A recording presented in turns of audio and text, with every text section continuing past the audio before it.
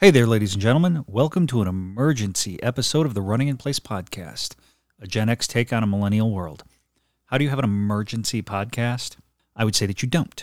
But in this case, we have a very interesting thing going on in the world. It's happening right now, and I wanted to get a few minutes out there about it. Jussie Smollett. This story has been all over the news. This is a young actor, a man living in Chicago on one of the coldest days of the year, alleges that he was attacked, that a noose was put around his neck, that two guys wearing the red Donald Trump MAGA hats, Make America Great Again hats, beat him up and said Chicago was MAGA country. They're extremely delusional because Chicago is not MAGA country. Okay, police are involved now. Sky files a report. It's a hate crime. This is a young man, a young gay man, an actor on a popular show. Oh my God, this gets a lot of attention.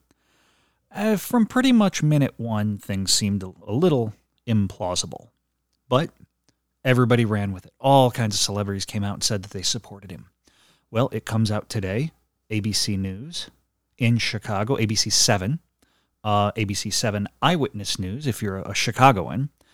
They've come out and said they do have two people of interest, and that indeed what has really happened is that this was a stunt. This was a stunt because he didn't want to get written out of his show. This is insane. How could somebody think that this was rational, reasonable, and that they could get away with it? I mean, listen, people get away with crimes all the time. But in Chicago, with all of those cameras, this incredibly high-profile case, how did he think that this wasn't going to come apart? How did he think that they weren't going to run all of their cell phone detection to see what was exactly going on in that area at that time? Now, if he had done it in the middle of the day, there'd be 100,000 cell phones sitting right there.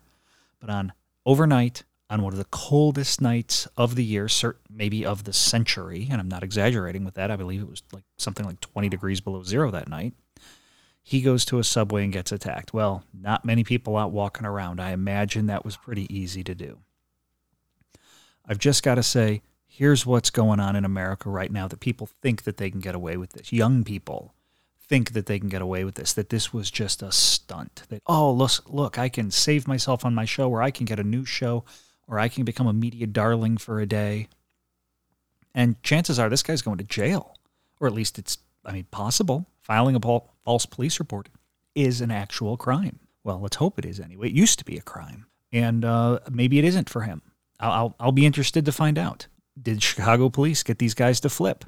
All of a sudden, now they have to testify against him, and he's going to be in a pretty tough situation.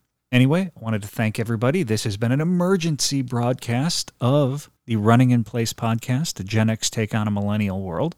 I want to thank you for listening. You can catch us on Twitter. You can catch us on Facebook. Maybe there's other social media that we just don't understand because we're too old. Anyway, I hope you like it. Have a good day. Rock on.